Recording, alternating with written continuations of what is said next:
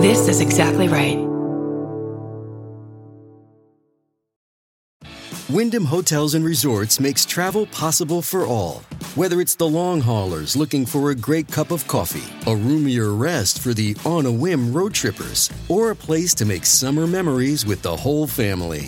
No matter who you are, where you're going, or why, with 24 trusted brands to choose from like La Quinta, Days Inn, and Super 8, your Wyndham is waiting. Get the lowest price at wyndhamhotels.com. Restrictions apply. Visit website for more details. Of the Law & Order franchises, SVU is considered especially watchable. We are the amateur detectives who kind of investigate the vicious felonies these episodes are based on. These are our stories. Dun dun!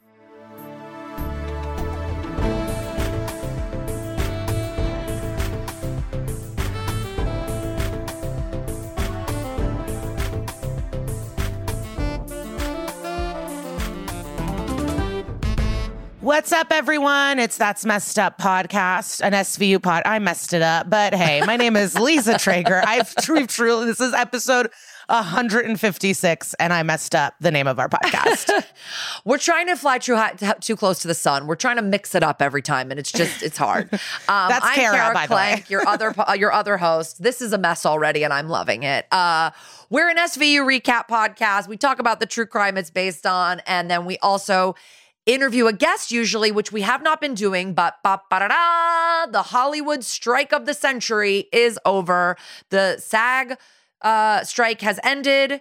Well, it hasn't really been voted on yet, and I'm seeing all these people go, watch out for this AI stuff, but it looks like it's over, and we are going to be working to get some guests back online in the future, so stay tuned for that. Yeah, we're really excited about that. I did want to say I wore our fanny packs. I really like our merch. Sorry, guys. Yeah. But I was wearing the That's Messed Up fanny pack, and I went to our weed store in our neighborhood, and the security guard there, he's like, oh, so that's your podcast? And I was like, how'd you know it was mine? He goes, you got to be representing. And I was like, do I look like a dork? Like, how did he know I wasn't just supporting a different podcast? I know. Like, because I've seen people at our shows with the fanny pack, and I don't know how he knew I was wearing my own merch. Oh my God. Because this famously happened to me at Jumbo's Clown Room, a strip club where they do keep their clothes on. And a stripper from the stage went, oh my God, I love your fanny pack. What is that? And then I had to tell her, it's my own podcast. Keep dancing, bitch. I'm embarrassed. But I did buy, so my friend's boyfriend works at PAX. And so he gifted me one of these pens like years ago. Ooh, and I've never exciting. used it because I like the burn of a joint. I want to make the worst vehicle possible for me. Yeah. But I finally bought a little thing for the PAX. I can't wait for your journey. Should I try it right now? I got Blue Sure. Dream. They're not paying. This isn't an ad, but I watched the documentary. I think the documentary was supposed to be a why not to smoke Pax and Jewel. But it was supposed to be a deterrent, but instead for you, it's been a full marketing ploy, and it's worked. I looked at the box and I go, you know what? Maybe that vapor will save my life. Wait, but speaking of merch, I wanted to just mention we've been posting it on our Instagram, but we have a new t-shirt. You guys loved the sweatshirts that we're wearing in our fall tour promo looks, and we decided to make Lisa's sweatshirt in that one, the crimson one, into a merch item. It is on the exactlyrightstore.com.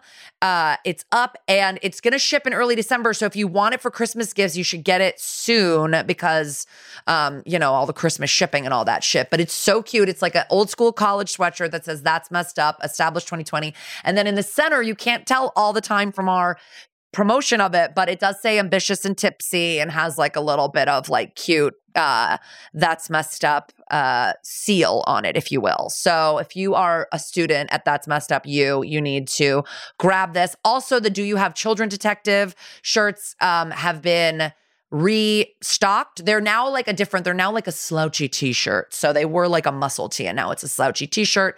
Get involved, get one of those. We love seeing you guys at our live shows popping in our merch. It's so fun to see. It really is exciting. Yeah. Also, Lisa and I famously have been running into each other at the airport, or meeting each other at the airport, dressed as twins in our purple That's Messed Up sweatshirt, which is still available online, as well as the Is This Merch beanie. And speaking of popping into our live shows, I cannot let you guys not know that we are going to be in Sacramento on December 13th. We had the best time in Sacramento last year. Please get your tickets, Sacktown. Our 6 p.m. New York show is like dangerously close to selling out. I think, honestly, there's 4 tickets left. And then we added a 9 o'clock show. Don't embarrass us, you guys. If the 6 o'clock is sold out and the 9 o'clock doesn't have enough people, I'm going to cry. I just think it will be a really fun Christmas night together in New York at City Winery. They've got amazing food. They've got a fun ambiance. Grab a friend. Come on over. Philadelphia Come on the 17th. over, baby. Then we're in Philly on the 17th. And then we're kicking off the new year in Seattle at the Wet City Comedy Festival on January 7th. Lisa will be there on the 6th.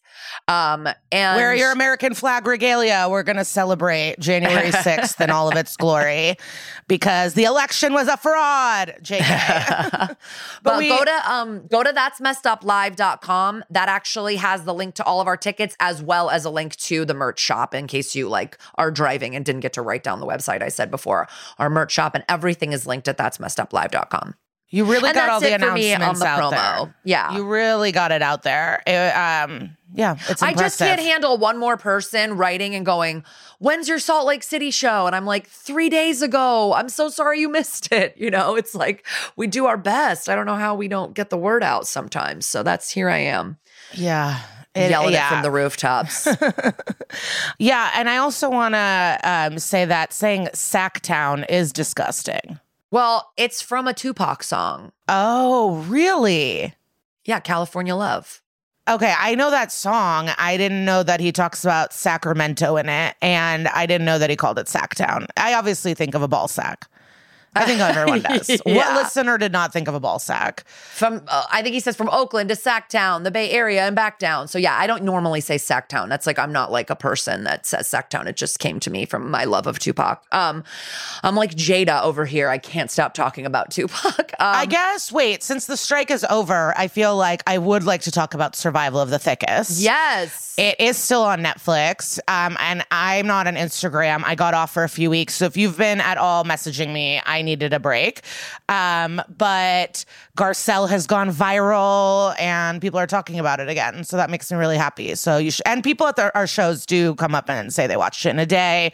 It's a real easy, cute, sweet, fun watch. Yeah. And I don't know if you just said it, but it's on Netflix. So it's available and it's brand name. Yeah, Garcelle is in it. Michelle Visage is in it. It's really fun. And it's just sweet. It has it's not at all like Schitt's Creek, but it gives me that warm, right before I go to bed, positivity vibe of Schitt's Creek. Not watching Always Murder right before bed, which we also do plenty of times. But if you want a little palate cleanser, throw on a Survival of the Thickest. So I watch a lot of TV. It's just part of my life. And and I love adult animation. And so something popped up on my Amazon. I was like, okay, I'll watch it. Now, it's called The Good Family. But it's from 2013 or 2012, which was really shocking to me because it's making fun of a progressive woke family. But it's Mike Judge, I think, from 2012. 2013, wow. It's ahead of its time, but it's making fun of freegans and just white families that want to be progressive and are always worried about stuff, and everyone's annoyed by the good family. And I don't know, it was just wacky and ahead of its time. And I wouldn't say it was good, but I watched it 2 times through.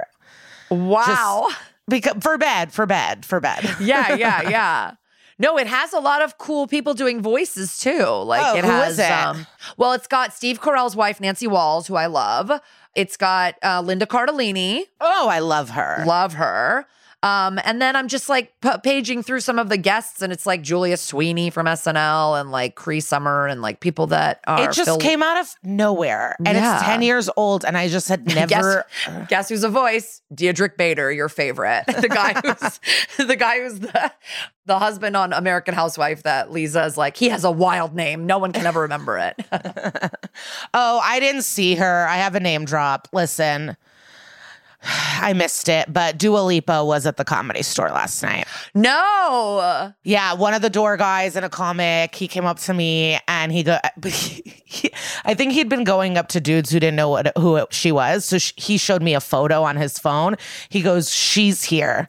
And I start jumping up and down, and I do a dance where I bend down and start punching the ground. And then the guys behind me were like, is this the reaction that you wanted? And he goes, yes.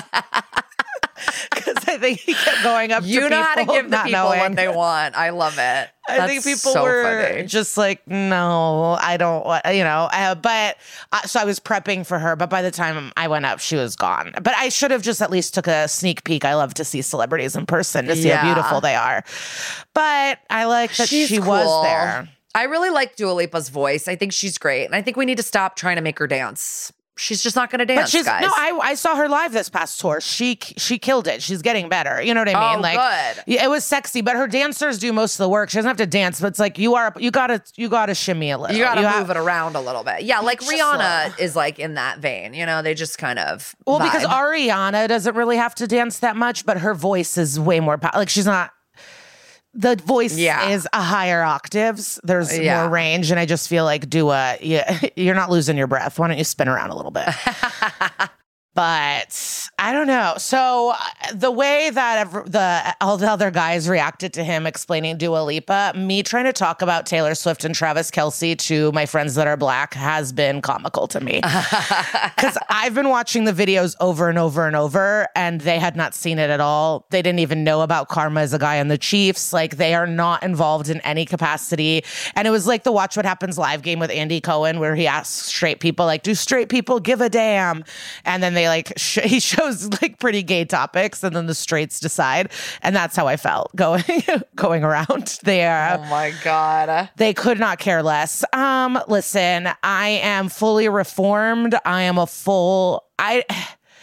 it's hard not to think it's PR, but I'm all in. I love romance. I'm so into it. It's really sick. I watched the video of the dancers reacting at least 25 times. I've watched the video of him covering his face dozens, if not 100 times. Yeah. I cannot stop watching the same thing. I feel like I'm 12 years old discovering the Backstreet Boys again.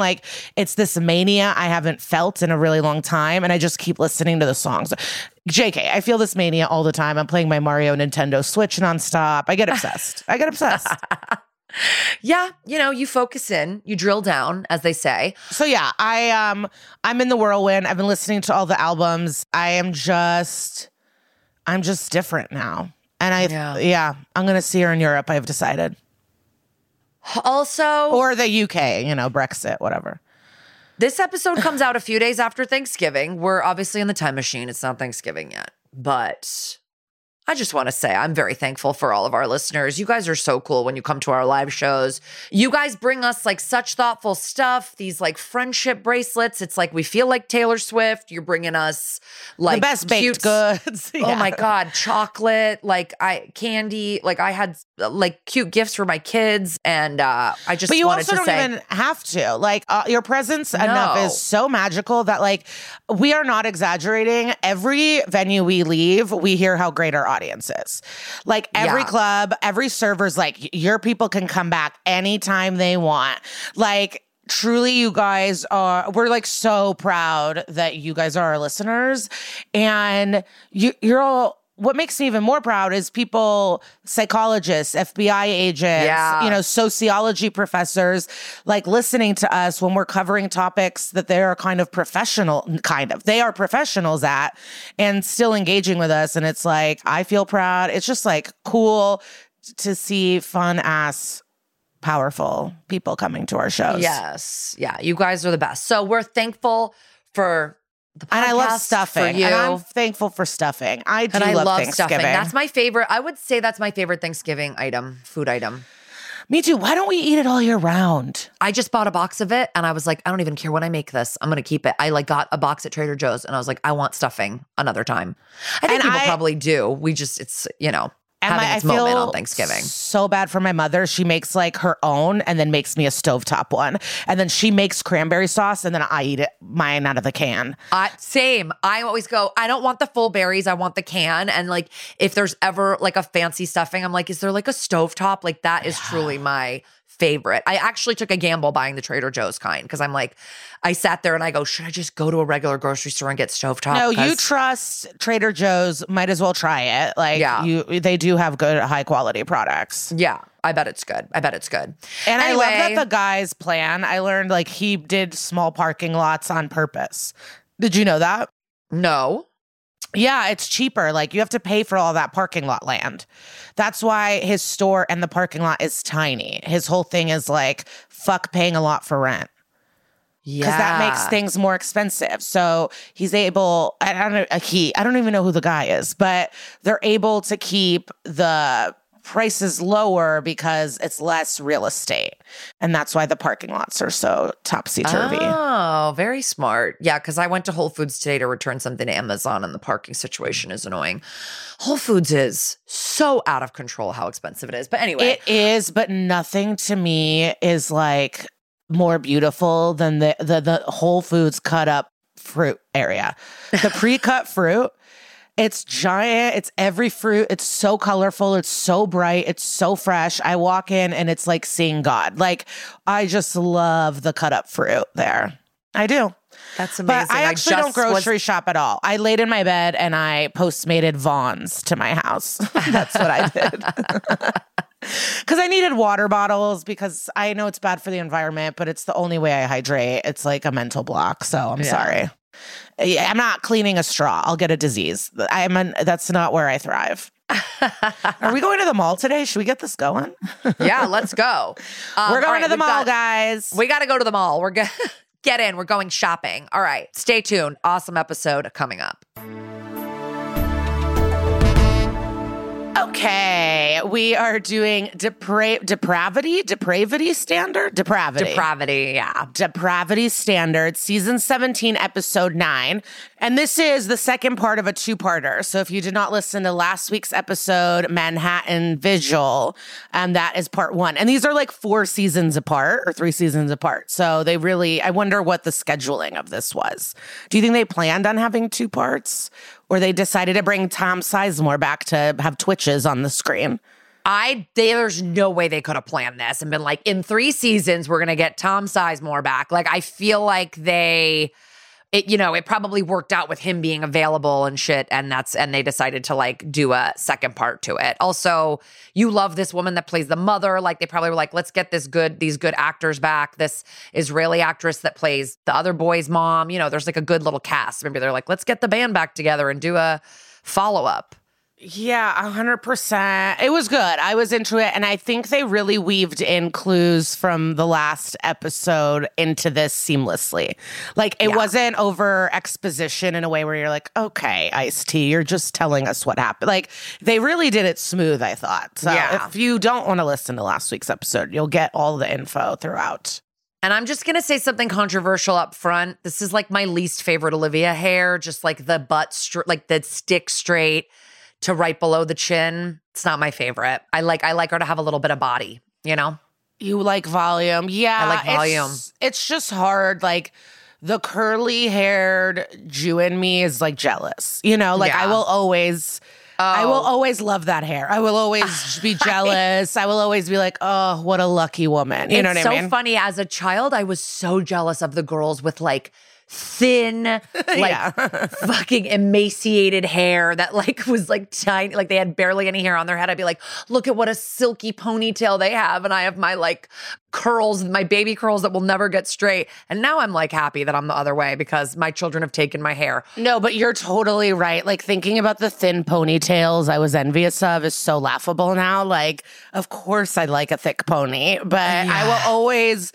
it's just the ease. My curls, it's just always so much. But your signature messy bun, that can't exist when you have skinny little threads of blonde. I know, but my favorite messy bun is my friend Lil Frex, and her hair is it flops around in this way that I really enjoy. But it's just the consistency I'm jealous of as well. With curl, I don't know how the curl will look. And please do not DM me products. I have allergies. So I know good products exist. I am struggling. Okay. Yes. So, and I thought I was out of the woods because I keep thinking I'm going to grow out of it. And then this road trip, by the end, my legs are fully inflamed. Oh, no. The towels, I think, do me in. It's like, one courtyard and you're fucked. And you can't like travel with a towel. Like you can't put a damp towel back in your suitcase. Like, oh, no, I just have to air dry or have a robe of some kind. I don't know. I will start the episode. Okay. I cannot talk about my sores again. Sores make it sound worse. Okay. So were you scared of Ebola as a kid?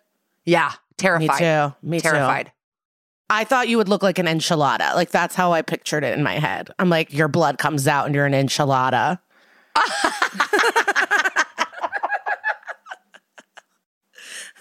Oh my God, Kara's really taken by this. That is so funny. They're like my favorite thing to eat. I don't know if I can even have one now. No, I love an enchilada. We will. But that's like what I thought of as a kid. I also don't know why I thought of Ebola. Well, probably like sores. Who knows what's going on? Okay, so Hulu has this as an episode 8. It's episode 9, 2005. Oh, the year I graduated high school. Okay. So we open with some grainy footage and a close-up of a man, and we hear a voice say, "We just need to hear you say it." And they're trying to get a confession, and this is Tom Sizemore, which is a name I mentioned last week. I've heard many times. He has 259 credits, not one I've seen. This is we the talked only about reference. This. Yeah. Again, to me, he's Heidi Fleiss's ex-boyfriend, and he has passed as well, so... And you told me last week that he had issues with substance abuse, and he played it perfectly in this episode, I would say. He looks fucked up. He is good. He is good as this character. Like, unless he's terrifying. Oh, do you think? I don't know. I have no idea. I'm hoping not. I'm hoping he was healthy and great, way he just does like wild eyes, like dart different places. Like I was like really buying into this character. Slade. Slade. So he's admitting to doing it, but doesn't know the kid's name. And we hear Benson's voice is like, Hector Rodriguez. Still, it's just a close-up of his face. And then it's like, he had a backpack. He started talking to me and bothering me, and he followed me back to my building. And we pull back. He's wearing a wife beater, classic. He says, nothing happened. Benson pushes, something happened. He again is like, nothing happened. But he said he was going to tell his mother that something did happen. So that made Tom Sizemore snap his neck. But nothing happened. But he did snap the neck, and he was going to lie about snapping the neck, but then decided not to. And then he put him under the concrete slab. So now we're at Supreme Court, 2005. He's in an orange jumpsuit, and Benson's with Hector's mom in the court audience. So this is like the first time in all time where the trial is actually in, like, this is how long it would take a trial to go. Like, it would be 3 years later, but normally on the show, it's like the following week, he's on the stand, like in reality, it's like years before these people get on the stand, but go on. Yeah, so much scheduling. I also wonder, I've never really thought about what COVID did to court and how pushed back I'm on jury things duty did. right now. I'm on jury duty right now. Wait, what? I'm on jury duty this week. I rescheduled because of all of our touring, and I was like, well, I'll be home that week. I'll just do it that week. But I just have to check in every night online, and so far it's told me you don't have to come in. So I'll check in tonight, and it'll tell me if I have to go in tomorrow. If it tells me I have to go in tomorrow, I'm going to say I have COVID or something because I'm going on a field trip with my daughter and I don't want to miss it. But isn't that a good enough excuse? I'm chaperoning a field trip. I don't think so. It's like you have to, like, what you can postpone, and I already did postpone, but like you can't, like, in the middle of it just say, oh, a work thing came up. Like, you're supposed, like, you have to be there. So it is our civic duty, and I do agree with jury duty, but it's my daughter's first field trip, and I really feel like I have to go. I also don't think I'll ever get picked for jury duty. If they're like, what do you do? I'm like, I have a true crime podcast. Like, I just don't think I'm like, I watch Law and Order for a living. Like, I don't really think that they're ever going to pick us. No, well, because famously when I did get to go to jury duty, I sat in the box, I got interviewed, I was sent home before lunch, but I was like crushing. Like I was killing at this thing. Because he said, does anyone have experience? And I raised this was before our podcast. I was still living in Chicago. Yeah. But I raised my hand and he goes, oh, the judge was like, where do you have your crime knowledge? I go, I watch a lot of criminal television. And then everyone started laughing. The judge was cackling. Like I was like, killing it. It was like so Tight five thrilling. at the courthouse. Yeah. And then my friend worked downtown, so we met up for lunch and I got to use my, cash that they give. Oh, yeah. I don't know. I loved being a part of it. But I don't really know what's happening because it's like no one's asked me a damn question. I just sign onto a computer every night and then it goes, you don't have to come in tomorrow. Well, yeah, So there were I don't- tons of people sitting upstairs never picked. I was lucky enough to be in the first group, got to sit in the juror's box, answer questions, but it was car insurance, so I didn't want to be in there. Yeah. I did jury duty one time waiting to get called, sitting next to one of the Queer Eye guys, but the original Queer Eye guys, the one who did interior design, the original Fab Five. One of the OG Fab Five was just bartending on Watch What Happens Live, and Andy Cohen said, "You built this house." Oh, and that was the a House beautiful of moment. Bravo. Yeah. And it's true. And I loved that Andy gave it to You built this them. house, not enough to be on the couch, but we'll let you behind the bar. All right. So we're in court. We're back, baby. Barba is there. The defense attorney has a comb over. Mr. Hoda, the lawyer, says pleads guilty, but he has to say it out loud, and he's really struggling to do so. He looks at Benson and the crying mother and goes, "No, I'm not doing time for this." And Barba's like, we had a deal. Then we cut to a uniformed cop who is Alexander Karpovsky, a.k.a. Ray from Girls, a.k.a. Ray Pashansky, a.k.a. Auxiliary Cop Lomatin. So then... Back to Hoda, like, nah, man, everyone was yelling at me. And it's like, who was yelling at you? And he points to Barba, the lawyer. Then he points to Benson. And he's like, I swear to God, Your Honor, I am innocent. I did not hurt these boys. And the judge is Hashi Horowitz, and we're in chambers to discuss. But our boy fired his comb-over lawyer, and he wants to be his own lawyer. And they're like, that's not a good idea. But they're like, well, you committed to the deal. Like, you need to commit to a deal. And he goes, no. So then Benson's like, I pushed you because you admitted to kidnapping Wyatt Morris, a 7-year-old child who would be dead in a basement if you didn't tell us where he was. He's like, oh, so I actually saved him. And she's like, you admitted to kidnapping him and you admitted to killing Hector. And she's stern, pissed, and beautiful. And he says, you put words in my mouth. And then Hashi wants him to get a better lawyer. And he's like, fine, great, I'll get a better lawyer. And if you want to take me down, you're going to have to prove it. He laughs and says he didn't do it. And he's dragged away in cuffs. So now Hector's mom is like, fuck, can he even do this? And the other mom is there too, Wyatt's mom. And if we don't remember, Wyatt is the boy that was kidnapped and that helped uncover Hector's kidnapping 13 years before that. So this is an ongoing thing. And so in the end of that Manhattan Vigil episode, we find out Hoda signed for all the concrete, that they found Hector's body underneath, and he admitted to taking Wyatt because his dad owed him money and he didn't want people for anyone to say that he was a pedophile anywhere. So that's... so remember at the end of that episode, I was like, what is the motive? Is he attracted to these kids? Because they threaten the child molester thing with him about jail, but they never really explicitly say that any of these kids were molested. And so that is the first time that they're saying that the reason he took Wyatt is because of money. I didn't realize that's why.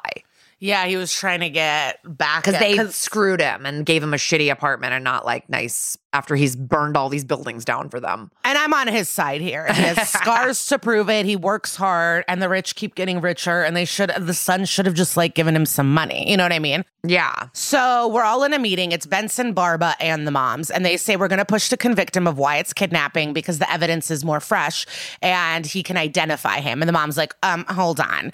He'd have to testify. And Benson goes, yeah, and we'll support him. And the other mom is like, hold up, you're not going to charge him for killing my son? And Barba is like, the evidence is 16 years old now and it's circumstantial. But Wyatt's mom keeps looking down and we can assume what's about to happen. She's not going to let her son testify. This is definitely a bingo item of SVU. Yeah. And she gets up and says, no, he's still traumatized and we're not going to put him through this. Me and my ex don't agree on anything, but we agree on this. Benson stops her at the door like, bitch, come on. He's a kid killer. We need to get him. And she goes, I don't care. It's about Wyatt. And Hector's mom starts to plead please, I'm sorry what happened to your son, but my son. And she can't even finish the sentence. And Wyatt's mom's like, I'm sorry, and runs away. And Hector's mom is crying. I mean, the cry is better than what I just did. And And Barba is like, we'll bring charges on the crimes against Hector. And then she's like, but we can use like he did to Wyatt in the trial. And they're like, that'll be up to the judge. So then dramatic music plays and we start with the credits. And when we're back, Carisi is catching up to Barba in the middle of a marble courtroom hallway. And he's like, so you know I'm at law school at night, right? And Barba's like, yeah, I was alerted by the Bar Association. So they both giggle a little bit and he wants to shadow the case and feels like he can learn a lot. Barba is like, no, thank you. And he's like, well, Liv already said I can do it. And so Barba begrudgingly agrees. And the rule is you better not speak. Shadows keep their mouth shut. He promises you don't even know I'm here. I do not trust him. He will be talking. He's still like in full like early Sonny Carisi mode too, where like the accent is like so thick. Like he drops a little bit of that in the more recent, like when he becomes an ADA, you know, like that he's still like, I got this. Oh my God, your dad's a legend, you know, like he's so like. He's just so earnest. Yeah. And so, and I love this defense attorney. Her name is Robin Weigert. Oh, hell yeah. She slaps. She does. The moment I saw her on screen, I was obsessed. And she's also in the episode Recall, season 8, episode 3. And that's the one with the dad from The Nanny. That's that episode. And I was looking at her. I'm like, why am I so drawn to her? I'm not sure. And so I looked at the IMDb. I'm like, Jessica Jones. I did watch that. Her big things, you know, you watch Sons of Anarchy and Deadwood. And then it hit me. She's the therapist for Nicole Kidman in Big Little Lies. Yes. And that's why I felt so protected the moment I saw her. Yes. I didn't know why she had a hold on me. I couldn't recognize her. And once I saw Big Little Lies, I'm like, of course you helped Nicole Kidman get away. No, she plays a really badass character in Deadwood too. Like Deadwood's this very male show. Like all the women are basically like sex workers, but she's Calamity Jane. Like she's like a man, like a woman in a man's world, you know? And like, she's really good in Deadwood. I mean, I've only watched the first season, but she's very good. And she has a cute little brunette bob, and I'm obsessed. And she's like, whoa, who's the eye candy? Wants to fuck Dominic. And Carisi's like, hello, night school at Fordham Law. This episode is really like, I didn't think this was funny when I was watching it, but now I'm laughing. Yeah, no, he's embarrassing. And he then already starts talking too much for a shadow, but he's like, I know all your dad's cases. He did the Black Panther defense. She cuts him off to talk to Barba. She wants to plead this out, and he doesn't get why she even took this pro bono case for this scumbag. And he keeps talking about his daddy, and Barba's like, yeah, okay, she's still trying to impress him, even though he's been dead for 11 years. Okay, Barba, shit. That would impress your dad getting off a child killer? Like, I don't get it. Like, that seems like a very strange pro bono case to take. I know, but I think it's like the challenge where I think you convince yourself, or you could believe everyone deserves a defense. Like that's part of our legal system. Yeah. And if you're able to get someone like this off, that means you're good at your job. So maybe that's... Yeah. But the dad seemed to work for like the Black Panthers and noble causes. So that's, I don't know. Yeah. I don't know. So we're in court, and Hashi Horowitz on the bench, and they go back and forth trying to get their way. Classic prosecution versus defense vibes, trying to get the other cases into the trial. But the judge says he's not muddying the waters of the case, so Wyatt's case will not be included. Now she's trying to get the confession video out and calls it coarse. Barbara's like, well, it's on video, so we should just let the jury decide for themselves. And the judge does agree, and the judge also loves this lawyer's dad. She's like, oh, God, you're dead dad, love him. And it's like he has been dead for 11 years. This is crazy. I wonder if he's like an original Law and Order like lawyer from like the OG. Yeah, like how Stone's dad is related, you know? Yeah, we got to figure this out. But so the confession does stay in. So now this is wild. We finally see a decoration. We finally see a decoration on a desk.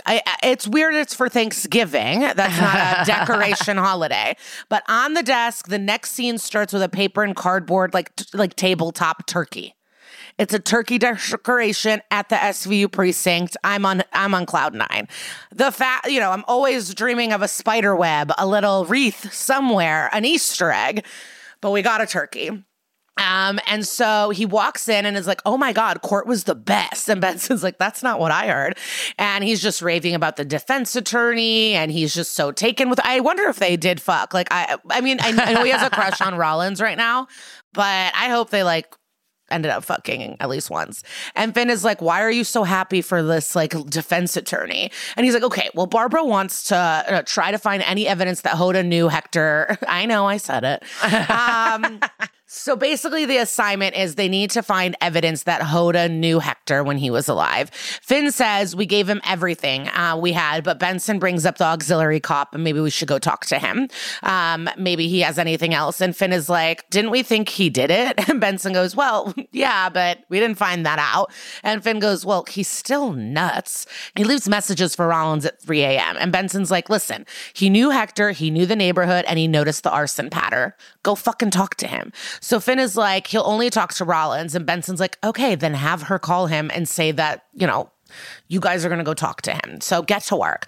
So we're back in front of the mural of Hector, and the auxiliary cop, Ray Pashansky from Girls, is there. He's in a police outfit, and he's like, wow, I loved hearing from Rollins. And Creasy and Finn are like, okay, well, it's us. And Rollins just remembered, you know, they're buttering him up. They're like, Rollins remembered how much you cared about the case, and, you know, we just wanted to get more info from you since you helped us find the pattern, and you figured all this stuff out, but we can't bring it to court, so maybe you have other evidence that ties Hector to Hoda. He goes, no, but I'll say anything. You know, this is my last chance to get into the academy. So whatever you need. And Finn and Creasy look pissed at even the implication that he would need to like lie in court or anything. So we cut to springtime. Oh, I thought it was spring, but obviously I saw the turkey thing. So it is fall, but I feel like New York would be colder, but whatever. So they're in like cool mid-temperature outfits, walking near court, and holy shit, BD Wong appears. He's wildly on the steps. He hated Oklahoma, so he left the bureau, and now he's consulting. BD Wong runs off to work, and Barbara goes, well, you'll see him later. Hassler hired him as her expert forensic psychiatrist. He's a hired gun now, and Benson feels betrayed. Creasy's sitting at the precinct watching the confession over and over, and Barbara asks if there's anything new, and he goes, nah, but I have a care package for Rollins, so I'm going to deliver it to her since she's on bed rest. And Barbara is like, hold on.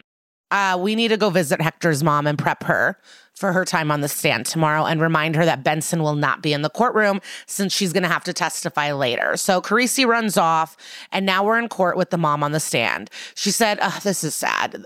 She always walked him to school 2 blocks, but then one day he goes, I'm old enough, I'm a big boy, I want to walk alone. And she watched him, she waved to him, and she never saw him again. And this has happened before in SVU and in some of our true crimes, and it really is so fucking sad. It's happening again today. Yeah, the first time, it's like, it's too sad. I don't know. Because you know that the parents are going to blame themselves forever. And it's a bummer. So that walk meant that he did walk past Hoda's building that he managed, though. So, but now it's time for the defense. And she is incredible. She's sympathetic to the mom. She goes, I'm so sorry this happened to you. I'm so sorry you have to relive this. But did you ever see your son with Mr. Hoda? And she has to respond, no. Have you ever seen Hoda before this arrest? She says no. Over the years, did the cops say they wanted to solve the crime? And she goes, yes, Benson was very dedicated and wanted justice, and it was important to her to help me. And Lisa goes, yeah.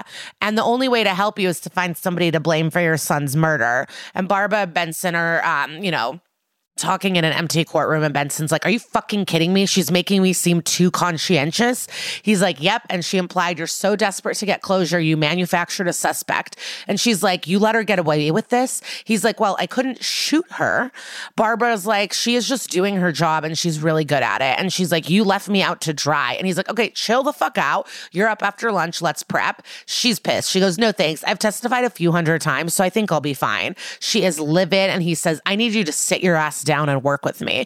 She finally agrees, and they start to work. So now we're in court and we're watching the confession. He admits to snapping the neck and also putting the boy under the concrete.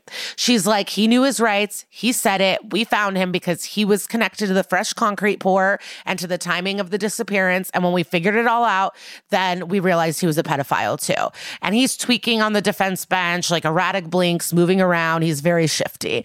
And now it's Lisa's turn. And she's like, after he disappeared, what did the police conclude? Benson explains that they thought the dad took him in a custody battle, but she always disagreed with the NYPD. And Lisa's like, oh, wow. And it seems like you were right. And Benson perfect answer. She goes, unfortunately, yes. She goes, so you were motivated to prove that you were right. And she sighs and goes, well, not motivated enough. It took me almost a decade. And she goes, and finally you had Hoda. And she goes, yes. And he confessed on the video. And she goes, I'm interested in what didn't make it to the video.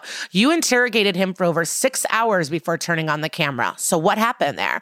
And she goes, nothing that's against police procedure. She questions her about lying and stuff in those 6 hours. And she's like, excuse me. The Supreme Court decided that cops are allowed to make misrepresentations. And she goes, you mean lie? She goes, yes. And so she goes, so after lying about non-existent witnesses, didn't you tell him that nobody likes a chomo in state prison? And she's like, yeah, there was a sense of urgency. He had another child. And the judge is like, baby, you are flirting with causing a mistrial. And I love that he used the word flirting. I know.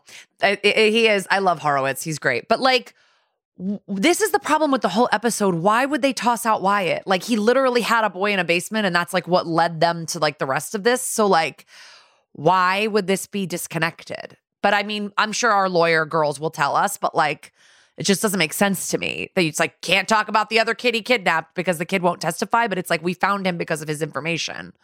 Yeah, he led us to the correct basement. Isn't that evidence enough? Right. Can't That's just be like, he could be in this basement. I don't know. Sometimes there's kids down there. Like, you know, that's not like, wow, it worked out. So it's very strange to me, but you know, whatever. They have to make a television show work. So I understand. Yeah, that's a really good point. So Lisa's like, so what's a chomo? And Benson has to say child molester. And the question then is proposed, are they assaulted in prison? Yes? Yes. So you lied about evidence and you threatened to label him a chomo. And you promised that you would advertise that belief to ensure that he would be assaulted in prison. And then and only then did he confess. Benson says he confessed because he was guilty. Quick cut to Hoda on the stand. He's fully crying. Great performance. Spitting, red, pointing finger, very passionate. I confessed because she said she was going to get me killed. Benson is watching him rolling her eyes. And he's crying. He's sniffling. Benson is shaking her head. He believed they were framing him and they would do whatever they wanted to him. Finn is nodding his head too, like, fuck this motherfucker. He then says he never saw that little boy, not once in his life, and no clue why he was found in the building. But a lot of unsavory characters did live in the building. Carisi's writing something down and shows Barba. And basically what Carisi wrote was little boys, ? Barba nods. I'm actually lost because I rewound it a few times. And Hoda on the stand goes, that little boy. So the little boys is like, I don't know how it gave him the clue, because maybe if it was just that one, it'd be like the little boy. I don't get this. I thought maybe you would. No, I don't think I do. But because I was telling someone about our connections thing, and I was saying how like sometimes the first connection you get, this is the New York Times game. If you guys play Wordle, connections is amazing. It's 16 words and you group them in 4 groups of 4 and you have to figure out the groupings and they try to trick you. But you always get the grammar ones or like the proposition or like past tense. Like you always get the word ones. And those are always the ones that are last for me where I don't even see how they connect and I just press them and then I find out. Oh. So I thought maybe you would know this because it's like the tenses and the words. I'm like, maybe she'll put this together. No, I don't think I'm getting it.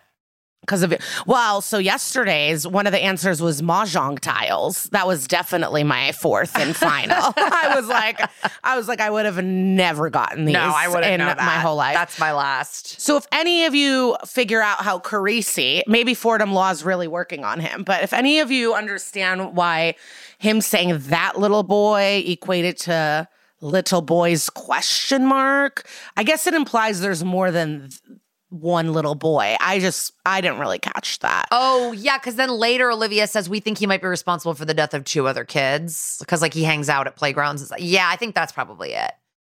Like the plural. Yeah, but he said that little boy.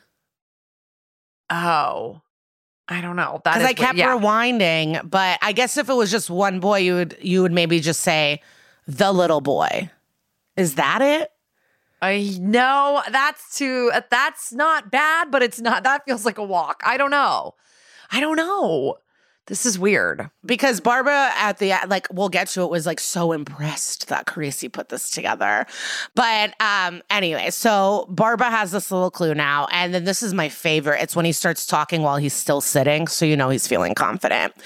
So he's sitting there going, did you order the concrete or did the drug addicts that lived in the building? And he goes, I did. And he goes, so because of a fire from 200 yards away caused water to flow uphill. He's like, I don't remember. We needed it. I ordered it. He goes, oh, you don't remember that, but then you remember this. And he plays the confession. And we see Hoda on the confession say, he had a backpack. He started talking to me. He was bugging me. So Barbara questions him, so you remembered the backpack. Did you put it in the ground when you buried him? He goes, no. He says, nothing to remember. You were attracted to him? No. He denies being attracted to children. And Barbara's like, why were you found at a child's playground years after Hector's murder? And he says, it's all lies. So then, you know, he brings out exhibits 6A and B, and their police reports. So basically, he was seen at parks. And Hoda's like, I just like parks. So do I, but I don't stare at little boys. And he's like, you're just like her. You're going to put me, you know, you're going to do all these lies. You're going to spread all these lies. He goes, well, what lie? You hang out at playgrounds. A little boy was found dead in the bottom of your building. You said you killed him. He said, I told you why I said that. And it's like, because you were afraid of being hurt in prison or scared hearing the truth about you. He says, I'm not scared of anything. I never touched him down there. So then Barbara's like, then where did you touch him? There's a stutter. There's tense music. He just stares off. So now we're in the hallway and Carisi is jazzed. He's like, you crushed it. You fucking killed it. And Barbara's like, thanks for that little boy's tale. Woohoo. And then Lisa sees them and goes, are you gloating? And Barbara smirks a little and goes, guilty. Then she says, nothing makes me happier than a member of the patriarchy right before he falls. Oh, God, I love her. And I don't know why she hasn't come back more. Maybe they can't afford her. Like, what's going on? I want more of her. I feel like she just literally does book like all the time, this woman. So maybe they just can't get her. So then Barbara's retort is, I seem to be on my feet. He says, your client made quite an impression on the jury. And she goes, so did you. Thank you. Walks off. The boys are like, what could that mean? So now we have Huang on the stand and he's playing for the defense. And he says that Hoda was abused physically by an alcoholic father. He never resolved that stuff. And that's why he lied and admitted to something, because he had to do anything his dad said to avoid getting beatings. So he buckles to authority to avoid violence. And so, the Benson threat to be hurt in jail, especially to someone who needs to appear hypermasculine, would be a huge issue. So again, to avoid being beaten, he would admit to touching a child he never met. Barbara objects and it is overruled. So Huang has to answer. He goes, yes, Mr. Hoda might have said anything.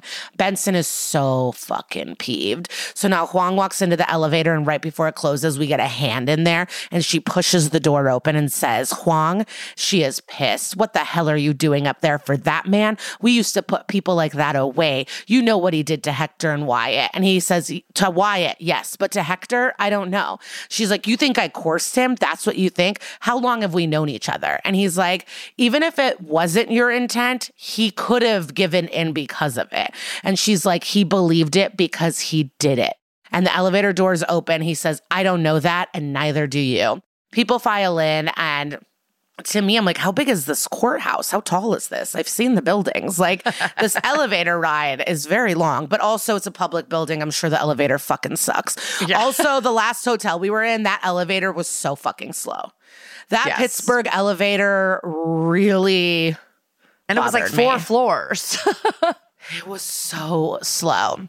So then they both are mad and they stare straight forward. So now we're watching the news with the girls' auxiliary cop on the news. And while he's on the stand watching it as well. And Lisa is going to eat him for dinner. So her glasses are on. And she's like, so you found his lunchbox? Yes, I was. And she cuts him off. Hundreds of people were looking and you found it. He's like, I have good eyes. And she's like, or did you find it because you knew exactly where to look? And she's like, you often talk to Hector, no? He says he was friendly with all the kids. kids. And she pushes, how friendly. And he resents these accusations. And she's like, yeah, I'm sure you do. Did you resent it when Munch interrogated you about the case? And he's like, no, I was just helping the case. And she's like, you were a suspect. He does not believe that. And he goes, Munch is a conspiracy theory nut. His own captain apologized to me. The whole squad apologized to me. And she goes, you mean the squad who found pictures of Hector all over your attic? And Defense Exhibit 13C is photos of Lomatin's attic. Tense music plays and the people of the jury like lean in. They're very into these photos. So this man, it looks like a man obsessed. He says, I was doing research. She's like, for 13 years. You visited the mom. You went to the memorials. How long have you been taking antipsychotic drugs? And that's an objection for Barba, and it is sustained. Finally, he gets a little win. And then he should have stayed quiet, but instead he says, I just care about children. And even when no one else does, ? So you have a special relationship with children? He goes, not like that. And Benson shakes her head like, oh my God. And Lisa leans in and asks, did you murder Hector Rodriguez? He yells, there is the guy who did it, and points to Hoda. The judge says, answer the question. He says, I will not dignify that question with a response. I did not know that you can do that while you're in the box. Like not answer a question. Yeah, you can't. The judge can find you in contempt, but Lisa says, well, I'm not hearing a no. And he doesn't say no. So to me, it's like maybe he cares enough. No, because he was willing to lie on the stand. So yeah, I don't know why he didn't just say no. So she walks to go sit down. Damn. But now it's Barba closing time. It's a really it's not even that sexy or cool. All he says is only one logical conclusion. He did it, and he said he did it, and he's guilty. Thank you. So that concludes closing arguments. We don't get to see Lisa tap dance all over the jury, and the jury needs to go deliberate. And the judge also reminds the jury, he is innocent until proven guilty, and they have to decide if the people have proven him guilty beyond a reasonable doubt, and that with that in mind, go at it, and Godspeed. Hector's mom does seem worried. Jury day 2, they're still chatting, and the press is asking Lisa questions on the courtroom steps, like, why are they grappling so long? Why is it taking so long? And it's like 2 days for a murder trial is fine. Like, that does not seem excessive. Yeah. It seems fine to be able to discuss for 2 days if someone's going to go to jail for fucking murder. She's like, the people's case is weak, and fuck them. Barbara and Carisi are walking and like, fuck her. She keeps making her case. And then Barbara's like, well, the jurors aren't supposed to be watching the news. Or Carisi said that. I truly don't remember. Hector's mom is on the street crying, and Lisa's talking. And so the mom just runs up right to the media and goes, why don't you help people who deserve it? And she's crying. Carisi has to take her away. The reporter tries to chase the crying woman, but will settle for Barba, who says he is confident in his case and the common sense of the jurors. Okay, so they're all at the office. It's been 5 days and nothing. Carisi isn't studying, but he has been doing some digging on the jurors' social media. And the forewoman, Sharon Daly, has been posting for months about how she's excited for a big family reunion for Thanksgiving, but they're all stuck and probably dying to get out of there. So Amanda calls for Finn to come to the hospital. And I'm sure Carisi's like, well, why didn't she call me? What the fuck? But now the jury is ready. So right as Finn goes to visit, Rollins in the hospital. And I think this is the time when Kelly Giddish is actually pregnant and probably needed some time off. So Carisi gets a call, the jury's back, and they're going to court on Sunday, November 22nd. Sunday. So they're all meeting up because one of the jurors has a question. And the forewoman explains that. And a dude gets up and is like, no, actually a few of us have questions. And it's like, clearly it's just you that's causing problems. But he wants to be reminded of the rules to decide if a confession is voluntary or not. The judge says it is not voluntary if it is obtained by use of or threat of physical violence or undue pressure, and what the cops said and their treatment and time of questioning. So that doesn't sound very good. The crew is worried in the hallways. Benson's like, fuck, I keep going over it in my head. And Barbara goes, listen, another child was kidnapped and you needed to do what you needed to do to save him. Benson has a call. It's Finn. Something's up with Amanda. Her heart rate is slowed up. Excuse me. Shouldn't it be down? How does something slow up? Who said it? Was that Carisi? No, it was Finn. Oh. Yeah, that is weird. Finn goes, her heart rate slowed up. So did it slow down or go up? Like, you can't slow up. There's no fucking way. So for me, I feel like that's an iced tea moment that they just left in because he refused to do another take. But that's just... Also, lately the airports I've been in do have Uncrustables, which is one of my favorite airport snacks. I like iced tea, but I always get the grape, and I finally got the strawberry jelly, and no, never again. It's inferior. Yeah. It really is. Thank you for agreeing. Wait, do you like peanut butter and jelly or not really? I love it. I also make it every single day for my children. So, it's lost a little bit of its luster, but I do love PB&J. Wait, they can bring peanut butter to school?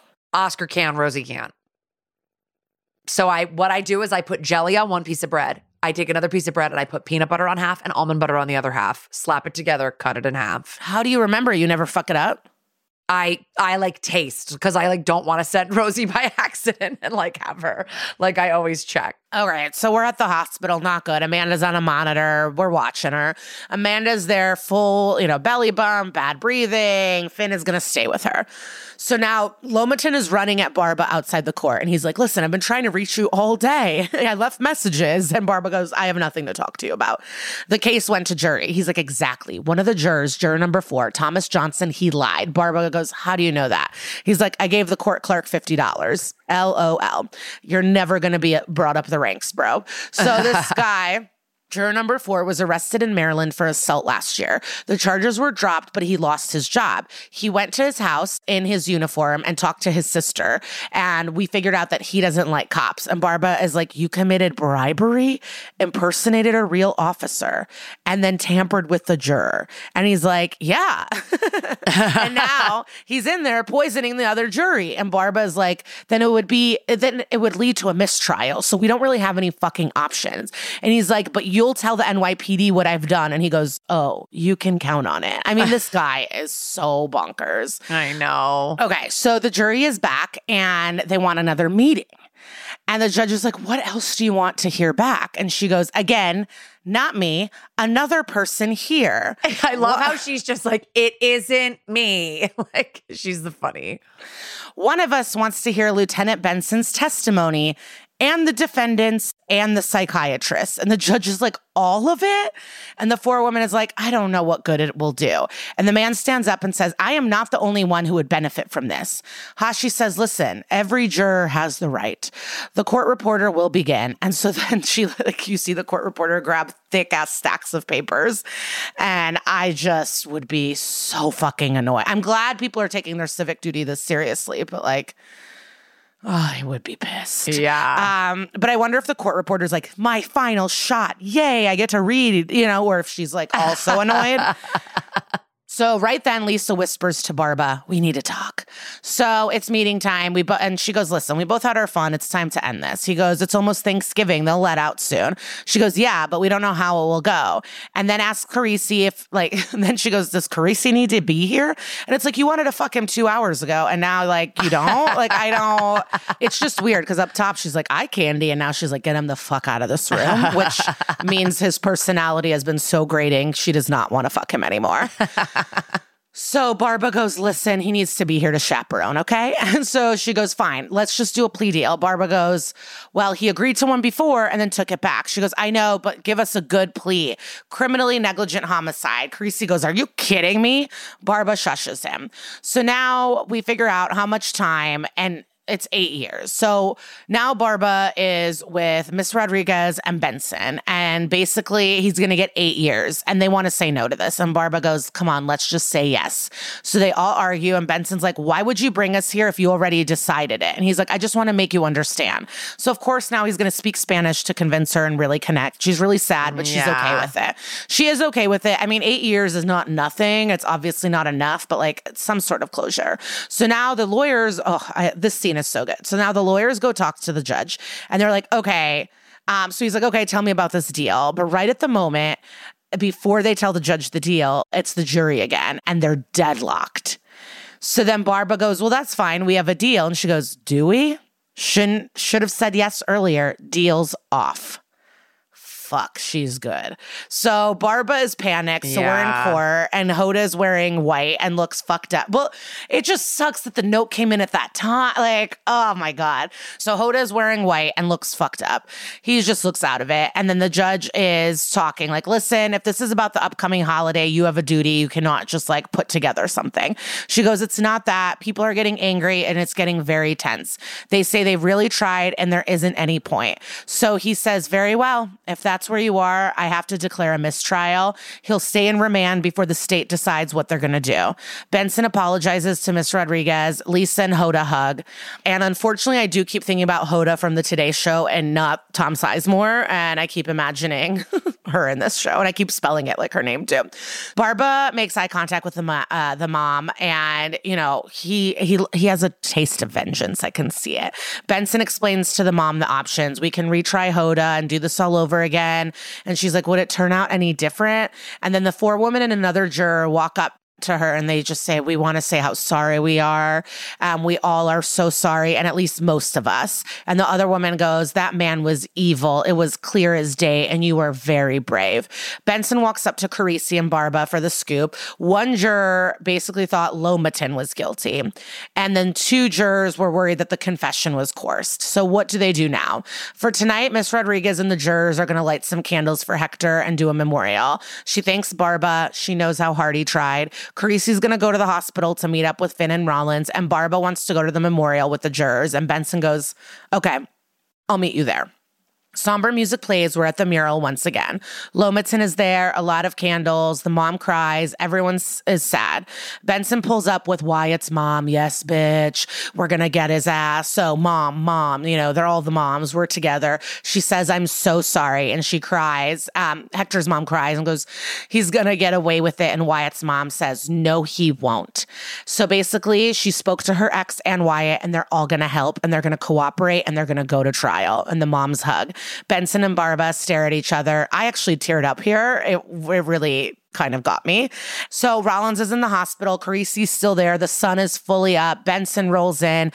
The contractions are happening. It hurts like hell. Like, is this triggering when you watch birthing scenes or like what? No, I mean, honestly, because like it does really hurt, but like she played this really well because I was like, oh, this isn't normal. Like her pain seems different than, it's hard to say, like, it seems like a different kind of pain. Like you're definitely like when you're giving birth, you're like, oh my God, this is horrible. But you're not like, you scream when you push a little bit, but my doctor was like, you have to stop screaming. And I was like, gotcha. And I would, my doctor was like, but she's right. Like, she's like, you're just going to hurt your voice. And like, you don't need to be screaming like that. There are ways. She basically was like, you can basically kind of like grunt instead of screaming. And she was right. Like she was right. I did figure out a different way to like get out my pain that wasn't like, you know, like screaming. And I think it made it better for everybody in the room. But with Rollins, like I was watching it being like, wow, this is like good acting because this really feels different. Like something is wrong, you know? Incredible acting. Giddish really turned out. Like this was amazing. But yeah, Carisi is like pushing her and basically it's too late for an epidural. She's pushing. I hate watching this. She's screaming. She says it's not a contraction. Yeah. Kara's right. It's my back. It's my back. She starts crying. The monitor's going crazy. They're getting a doctor in there. There's blood. Dr. Sloan, they scream. She's hemorrhaging. The fetus heart rate's going down. Not fasting down. You know what I mean? Like, I just love Ice-T. Yeah. The doctor kicks everyone out. Rollins is worried and crying. And then the credits. And we all know that everything ends up fine. The babies are born. So it's like a cliffhanger if you watched it live. But like, not really. And that's Dick Wolf, baby. And I think we're about to get a sad case, Kara. Yeah. Get ready to get sad. My favorite catchphrase of this podcast. We'll be right back after a few messages from our sponsors.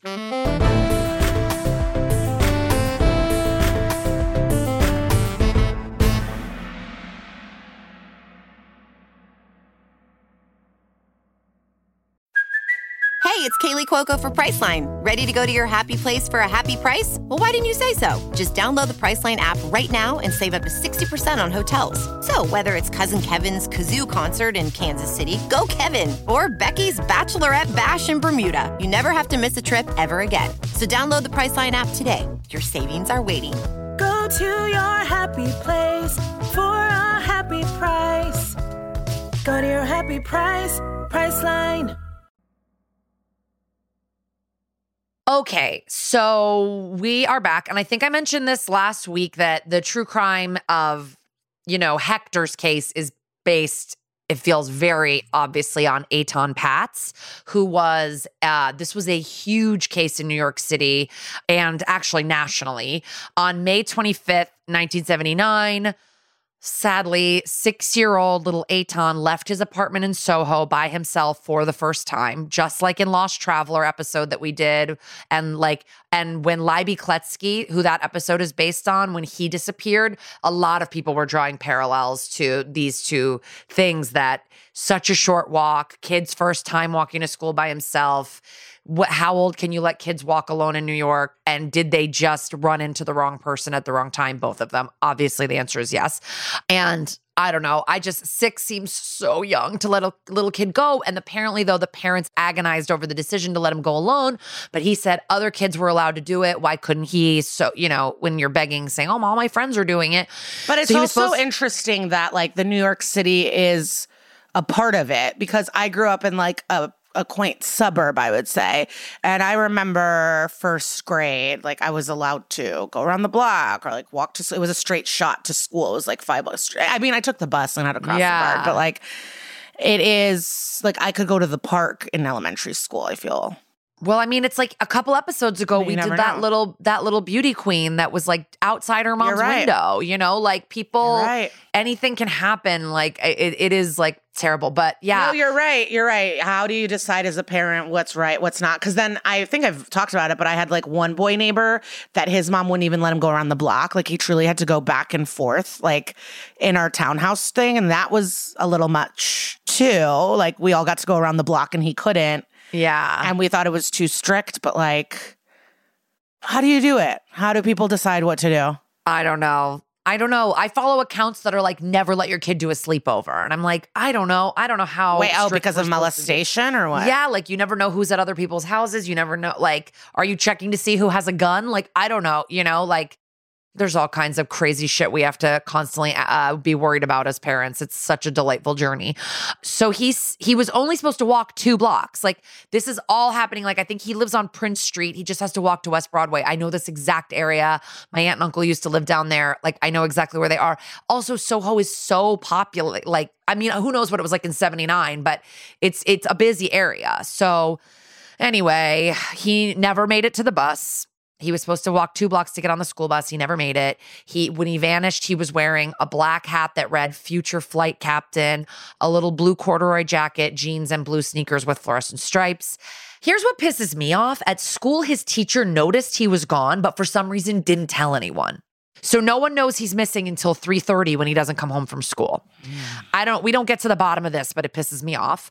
So at first they, the family were suspects at the beginning as usual, but they ruled them out pretty quickly. And then that night started the search on May 25th. Everybody, there was 100 police officers, bloodhounds, everyone's looking for this kid for weeks. They're canvassing missing posters.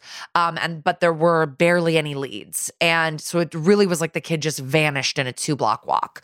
His dad was named Stanley Patz, and he was a professional photographer. So he had so many beautiful photos of his son. And I think because of that, the kid was just so poster child for missing kids. Just these gorgeous pictures of this little blonde-haired, bowl-cut, sweet kid with a big smile. And so those were all over walls. Those were on time. They were projected in Times Square. And he was one of the first faces on the milk carton. So his disappearance really— Why don't they do that anymore? I don't know because I really don't know. I really don't wonder. know. That's a great question. But his disappearance really ignited a lot of national conversation about missing kids and about kidnapping. And I was born shortly after this or a little bit after this. And it really was a huge thing growing up, kidnapping, don't talk to strangers, stranger danger, don't do this, don't do that. Anyone could kidnap you at any moment. Well, and we talk about this before, but the 70s just seemed like a heyday for crime. Yeah. Like you could kidnap anyone. People weren't locking their doors. They would let you in. It was a free-for-all. So I feel the 80s went the other way where it was just like, no one walk outside. Everyone's going to be kidnapped. Totally. And it's interesting to me just because it's like, I think what we realize now looking back, it's like so much more horrific shit happens like in people's homes or like in their communities than, even though this happens and it's horrific, like random street snatchings are not as common as like the other kinds of like abuse that are happening under people's noses. Yeah, but I get being a parent. If I would be the neighbor that I hated as a kid and be like, "You're not going around the block." Like I really don't know how people or even like me thinking about things I did in high school. Like I was on the back of a motorcycle. I was like, "Don't ever let your kids leave anything." Like it's just. It is so scary because, like you said, it's not common. But then the one time you let your kid walk and then they're gone forever, like I cannot handle it. I know. Seems it's so like wild. It's horrible. It is horrible. The animal kingdom has it right. They give birth and swim away. You know what I mean? Fertilize the eggs and be an octopus, and you're on your own, bitch. Like that seems like the way to do it. Shark life. Yeah. Shark life, baby. Having to take care of the kid. I get it, I just am still at the phase where I have to be so close to my kids so they don't like just like fall and crack their heads open. They're just so still little and like always getting into trouble. So doing anything independently is not really for them right now, but it is, who knows what I'll do. I would love if baby Oscar was just walking down to Joy to get some. He's like, I'm going to State Park. I'm going to State Park. In 1983, on May 25th, we still haven't found him, and that's the anniversary of his disappearance, 4 years. That was designated National Missing Children's Day in the U.S. by Reagan, and it started this missing children like movement. Like there was new legislation, new methods for finding kids. There was a woman who grew up in New York City, like you said, kind of off the leash, just like playing in the Central Park until nightfall and then just walking home. And she told New York Magazine in an interview, it all changed after Aton. Like we all looked at each other and said, well, that world is gone. So I think there just was a time, back where kids were more free range and like, it's just not, I don't know, everyone's too scared. In 1985, the Assistant United States Attorney Stuart R. Grayboys found this case and identified Jose Antonio Ramos as a prime suspect. This guy was a convicted child molester who had dated one of Aton's former babysitters. So that's the connection. And then years before his arrest or his being identified in 82, a bunch of boys had accused Ramos of trying to lure them into a drain pipe where he kind of like lived or something. And then when they searched the drain pipe, they found all these photos of Ramos with boys who looked like Aton. So the prosecutors eventually, though, they just like could not make anything against him stick.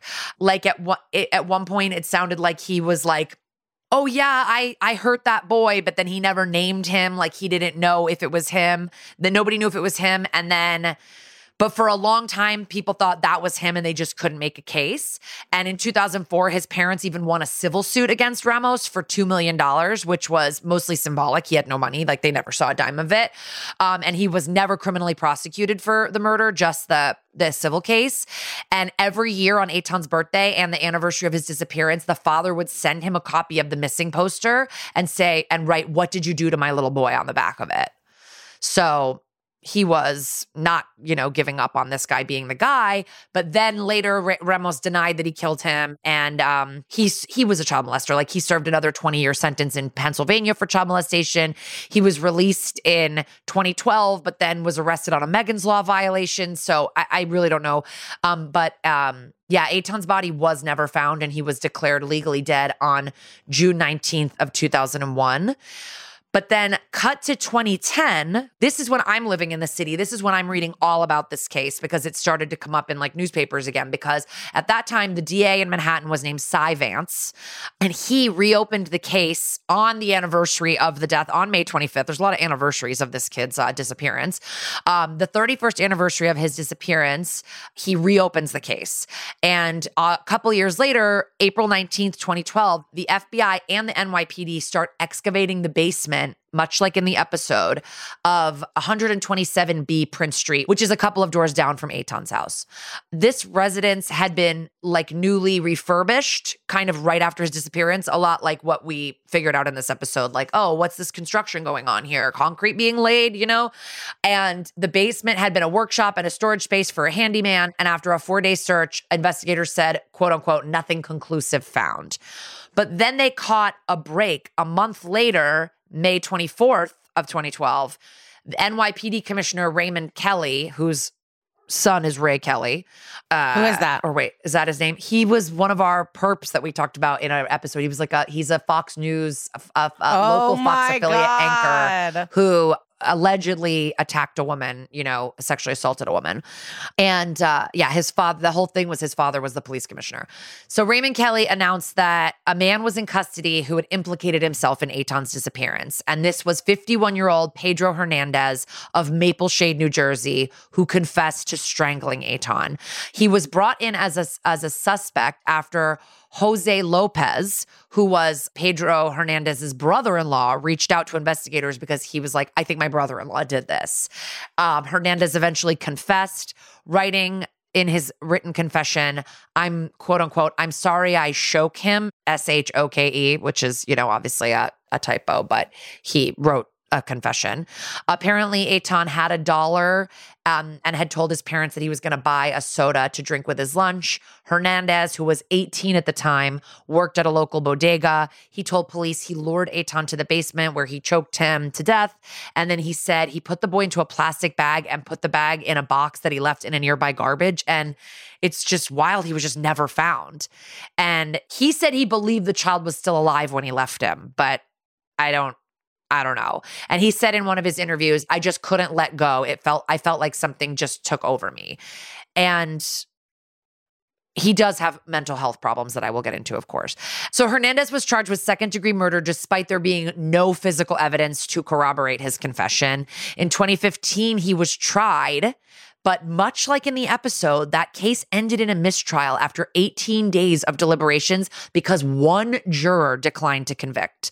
There was one juror who said he was swayed by the defense's arguments that Hernandez had mental health problems, and that called his confession into question, and that said another suspect could have been the killer, like how in the episode they're trying to act like it could have been Lomatin. So he was retried, which hopefully, I know they end this episode saying we will retry, but we don't really get any closure. In 2017, Hernandez was retried, found guilty of murder and kidnapping. And on April 18th, he was sentenced to life in prison with the possibility of parole after serving at least 25 years. So by my calculations, that would be around 2042 that he would be eligible for parole. And I mean, he was free and clear for what, 25 years? 31 years. Yeah. Like 33 years, really. I mean, like he didn't go to, this happened in 79 and he didn't go to jail until 2017. I'm just wondering what ticked off the brother-in-law. I bet you he confessed. I mean, I bet you he told him. Because like if he was dealing with mental health problems, he might have just, been like, I did this thing, So I don't know. But the brother-in-law is what got them to. But yeah, this, like the case, like Eitan Patz was like the cautionary missing child case, I feel like nationwide for like the 80s. And then again, yeah, the case was brought up again when Libby Kletsky was killed as well and kidnapped and killed because it was just such a short distance, first time going out on your own. So sad. And he's such a cute little boy. But yeah. Well, yeah, that's that. Join us for a postmortem. Oh, God. This is, depraved. Okay. Moving it along. All All right, let's get into this postmortem. I mean, sadly, it's just like a so sad other story of like, you know, this time in this country that was you play until the lights come on, the street lights come on or whatever is what people say. Like, that's how I grew up. You played until the street lights came on. And like letting a little 6-year-old walk to school in New York maybe worked for a lot of people, but sadly, I can't even imagine it anymore. I mean, I was home alone starting in first grade. Like, I made myself Celeste pizzas. I went and played outside. Like, I handled my business. I watched Power Rangers on my own. Like, I was that classic, like, 90s kid that was just home alone for hours in the day. And I can't imagine that happening today. I can't imagine a first grader. Like, you know, I live across the street from an elementary school. I cannot imagine one of those kids I saw at the Halloween parade walking home by themselves. I would never allow it. Yeah. Not to blame parent. I mean, it's just, but is life really unsafer? Like, I don't know what that is. The dangers have changed, right? Now it's like we give them phones and there's so much danger inside the phones, both psychological and what can lead to speaking of physical. danger, so I was on TikTok and I saw this girl, a young adult, but she was like, hey, you know, I've seen people argue or talk about like parental controls on phones and like internet. And she goes, I'm going to speak from my experience. She goes, I didn't get a phone till I was 12, but I had unlimited screen time with absolutely no supervision. And she says she talked to her parents later in life and they were just like, well, yeah, we trusted you. But she goes, I've been talking to adult men since I was under 10 years old. She goes, I would make profiles and adult men would reach out and I wanted attention and that's who gave me attention. And she goes, and when I got off my phone and all the message boards, and then she goes on and on about all the different places. But she goes, I've been talking to adult men on the internet since I was a young child. Wow. Yeah. Like and she's like, this is just a heads up. Like, it's not about trust. It's about like, you got to teach and you got to like watch what's happening because she didn't know it was weird or wrong. Why would she know it's weird to talk to adult men? You know, we're like, supposed to respect adults. I used to get on AOL at these people's house I babysat for when I was like 14, just under their family profile and just like talk to random dudes in chat rooms. And I assumed they would tell me they were in college and I was like a freshman in high school, but they easily could have been like dirty old men. And, you know, like, it's just, that's wild. That's wild. And her parents trusted her, but it's like, it's not even about trust. It's like curiosity. And they're lucky that you only wanted the attention and you didn't like actually seek to go meet up in public, you know? Yeah, this has switched topics, but yeah, like there's so many, like there's so many dangers. It's not switching topics because it's basically like the mom truly did nothing. Like none of these people did anything wrong. Like if you do live 2 blocks from school, or maybe Rosie is in 3rd or 4th grade and goes, let me just walk to school on my own. It is a few blocks. Like, yeah, you know, is it that crazy? It's not. It's like, as a parent, there's truly... I might let her do it with a friend, like with a buddy. I don't know. It's like very, like... That's the thing. I don't know. The way it's all connected is it's like, your kid wants stuff. You want to trust them. You need to let them grow. When do you let them go? You don't want to be too strict. Like I had friends in high school that were too, like parents were so strict. Or like you finally went to my parents' house, that little townhouse thing where I told you that boy who lived next to me had to just bicycle back and forth and couldn't go around the block.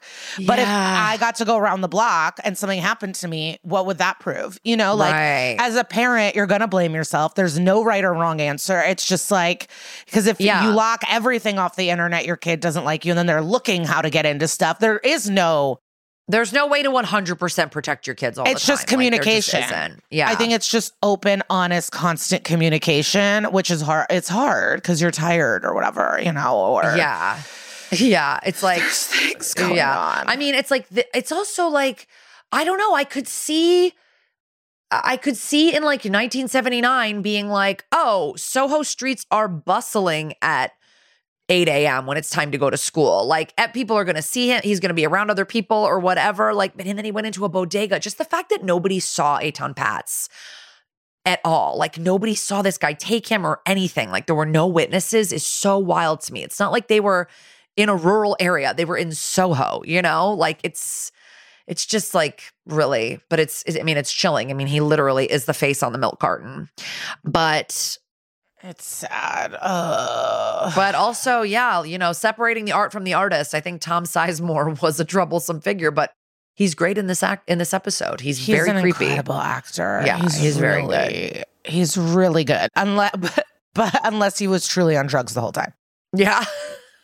Then it's a method acting moment. Playing it real. Yeah. I don't know which one it is, but it's and then it's the horrific, like the cement pouring in. It's a lot. Yeah. And for some reason, I thought Alex Karpovsky did it. Like the whole time, I'm like, oh, it's this Looky Loo. For sure, it's the Looky Loo, and it wasn't. And I've seen this episode tons of times, so it is. I think what you might be thinking of is there is another episode where a young guy who wants to be a cop, the show with Sharon Stone, is fucking around with stuff to like get attention and like get or find things or whatever. And so that could be what you were thinking of. No, because he didn't do it either. He did want to help. He's just an idiot. Yeah. But like if you want to be a cop and then you become a cop, okay. There's whatever our feelings are, I can respect that a little more than you're obsessed with cops and you're not a cop. That is a weirdo. That is more worrisome. I would rather fuck a cop than fuck someone that wants to be a cop and can't and is obsessed with cops and is buying cop like merch. That is the scariest thing you can be. So he is an auxiliary police officer, which I'm looking up is also called volunteer police, reserve police, assistant police, civil police. Do these people get paid? No, they're volunteers. Wow. This makes sense. They sense. may be armed. It says they may be armed or unarmed. Well, wow. this reminds me of like, it's probably more in smaller towns, but this reminds me of two celeb stories. So when we had Tucker on, Robert John Burke, he's a volunteer firefighter. And so that's really sexy. And then, famously after 9/11, Steve Buscemi went back and volunteered at his old firehouse. And so I think it's kind of like that when something's going on and you need a volunteer cop. But like, why would the NYPD need that? They have so many resources and people. I understand if you live in the middle of nowhere, that would happen. Listen, we have some, give us some What Would Sister Peg Do? Give us some insight.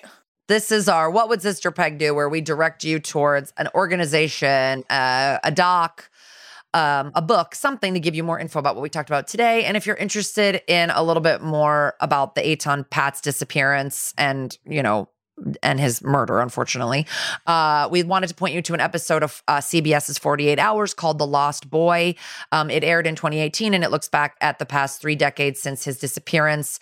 And it goes all the way up to the sentencing of Pedro Hernandez in 2017. And the link to the episode will be in our show notes. And the link is like an Apple TV link, but you can also watch it on like Paramount Plus and Hulu. Like it's one of those embargoed things where there's like 5 different places you can watch it. So 48 Hours, The Lost Boy. And that will be posted in our stories the day this episode comes out and saved forever in our WWSPD highlights on our Instagram page, which is That's Messed Up Pod. Please follow us there. And next week, we'll be doing Surveillance, going all the way back to season 3, episode 17. And it's a fun one. So I can't wait for you to listen next week. I don't know what I'm saying, but thanks so much. Peace out, everybody. Bye.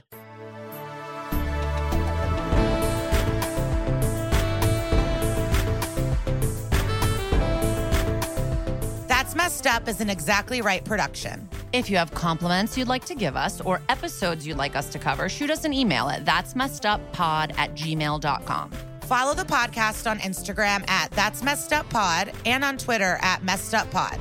And follow us personally at Kara Clank and at Glitter Cheese. As always, please see our show notes for sources and more information. Thank you so much to our producer, Casey O'Brien, and our associate producer, Christina Chamberlain. And to our mixer, John Bradley, and our guest booker, Patrick Kottner. And to Henry Kapersky for our theme song and Carly Jean Andrews for our artwork. Thank you to our executive producers, Georgia Hardstart, Karen Kilgariff, Danielle Kramer, and everybody at Exactly Right Media. Dun, dun! Follow That's Messed Up, an SVU podcast on Apple Podcasts, Spotify, or wherever you like to listen so you don't miss an episode. If you like what you hear, rate and review the show. Visit exactlyrightstore.com to purchase That's Messed Up merch.